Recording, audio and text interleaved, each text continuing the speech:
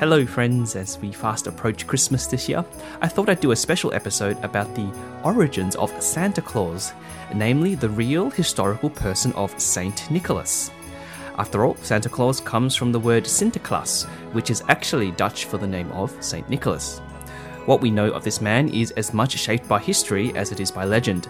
Nevertheless, his legacy is quite tangible, and will be adequate enough to offer us some timely reflections this Christmas. So, way before the more common commercial depictions of a jolly fat man with reindeer, the life of St. Nicholas has actually been celebrated by the Church for both his generosity and his holiness. St. Nicholas was not originally from the North Pole, sorry guys, but rather was born in the 4th century in the town of Myra in Asia Minor, or modern-day Turkey. His parents were named Theophanes and Nonna, and like the biblical figures of Abraham and Sarah, were unable to have a child for a long time. When they finally gave birth to Nicholas, they saw it as a generous gift of God, them being both Christians, and commended him to God with much thanks. Nicholas's uncle, the local bishop at the time, also recognized a special anointing upon him and encouraged him to the priesthood at a young age. When Nicholas's parents died, they bequeathed to him a great wealth, which Nicholas immediately distributed to the poor of the area. He was not at all tempted by wealth, for he was a simple man and had indeed given his life to humble service as a priest. Now, throughout his lifetime, there are many accounts of Nicholas's generosity and good works, including calming a storm, resurrecting slain children, and even slapping the heretic Arius during the Council of Nicaea. But probably one of the most famous stories about St. Nicholas, and perhaps one that is most remembered, involves the secret giving of gifts. So what happened was, there was a wealthy man in Myra who suddenly, through circumstances beyond his own control, lost all his wealth. Now this man had 3 daughters under his care, but without any money, he would be unable to provide a dowry for them to be married. Such circumstances at the time meant that prostitution or some other demeaning activity would be their only option for survival, especially if the father was going to pass away soon. Upon hearing this, St. Nicholas secretly visited the family by night 3 times dressed in furs.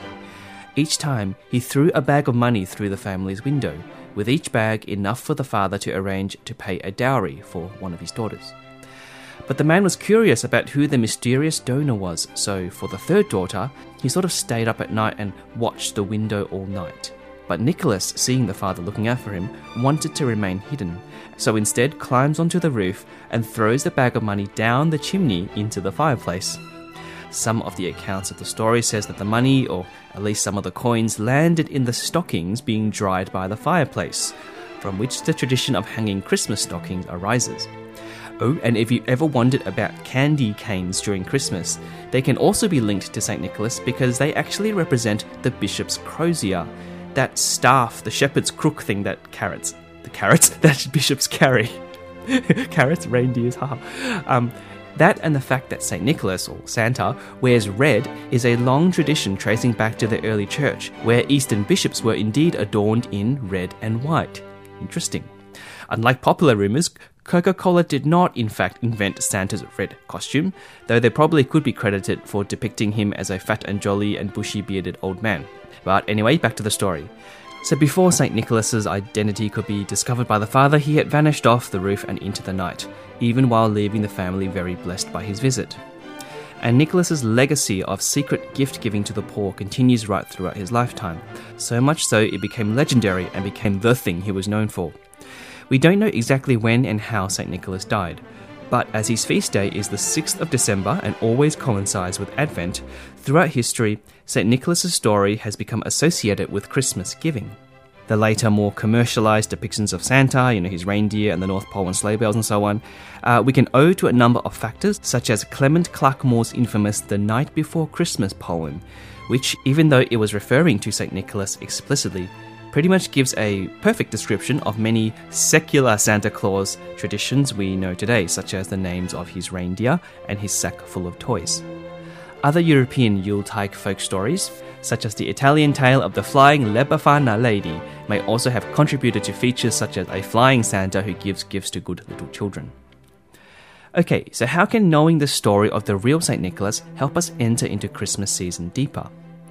Well, let's consider Nicholas's example of gift-giving. Presents are, of course, a wonderful feature of Christmas time, and much attention is spent on both buying and receiving them for our loved ones.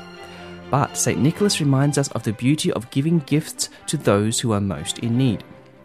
Without this act of goodness, things could have turned out quite differently for the girls in the story, which only highlights the preciousness of his gifts. His actions, of course, reflect the Gospel's preferential option for the poor, where love is to be especially shown to those who cannot pay us back. In our story, Nicholas made sure of this by hiding his identity as the local bishop of Myra. His actions reflect something of the generosity of God during the first Christmas, the original Christmas, in which God gave freely of himself to us, the most needy, without any expectation of us paying him back. Thus is the nature of grace.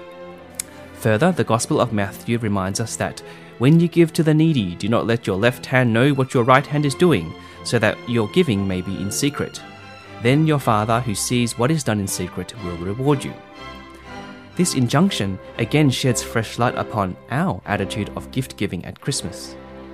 How might we give in secret this Christmas in such a way that can bless and honour others purely for their own benefit?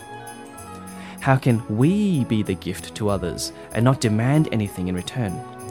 This reflection may lead us to think outside the box of gift-giving, traditional gift-giving, and perhaps consider how to quietly bless others behind the scenes through works of mercy, sacrificing extra time for someone, attention to someone, or praying for someone, or even speaking well of someone.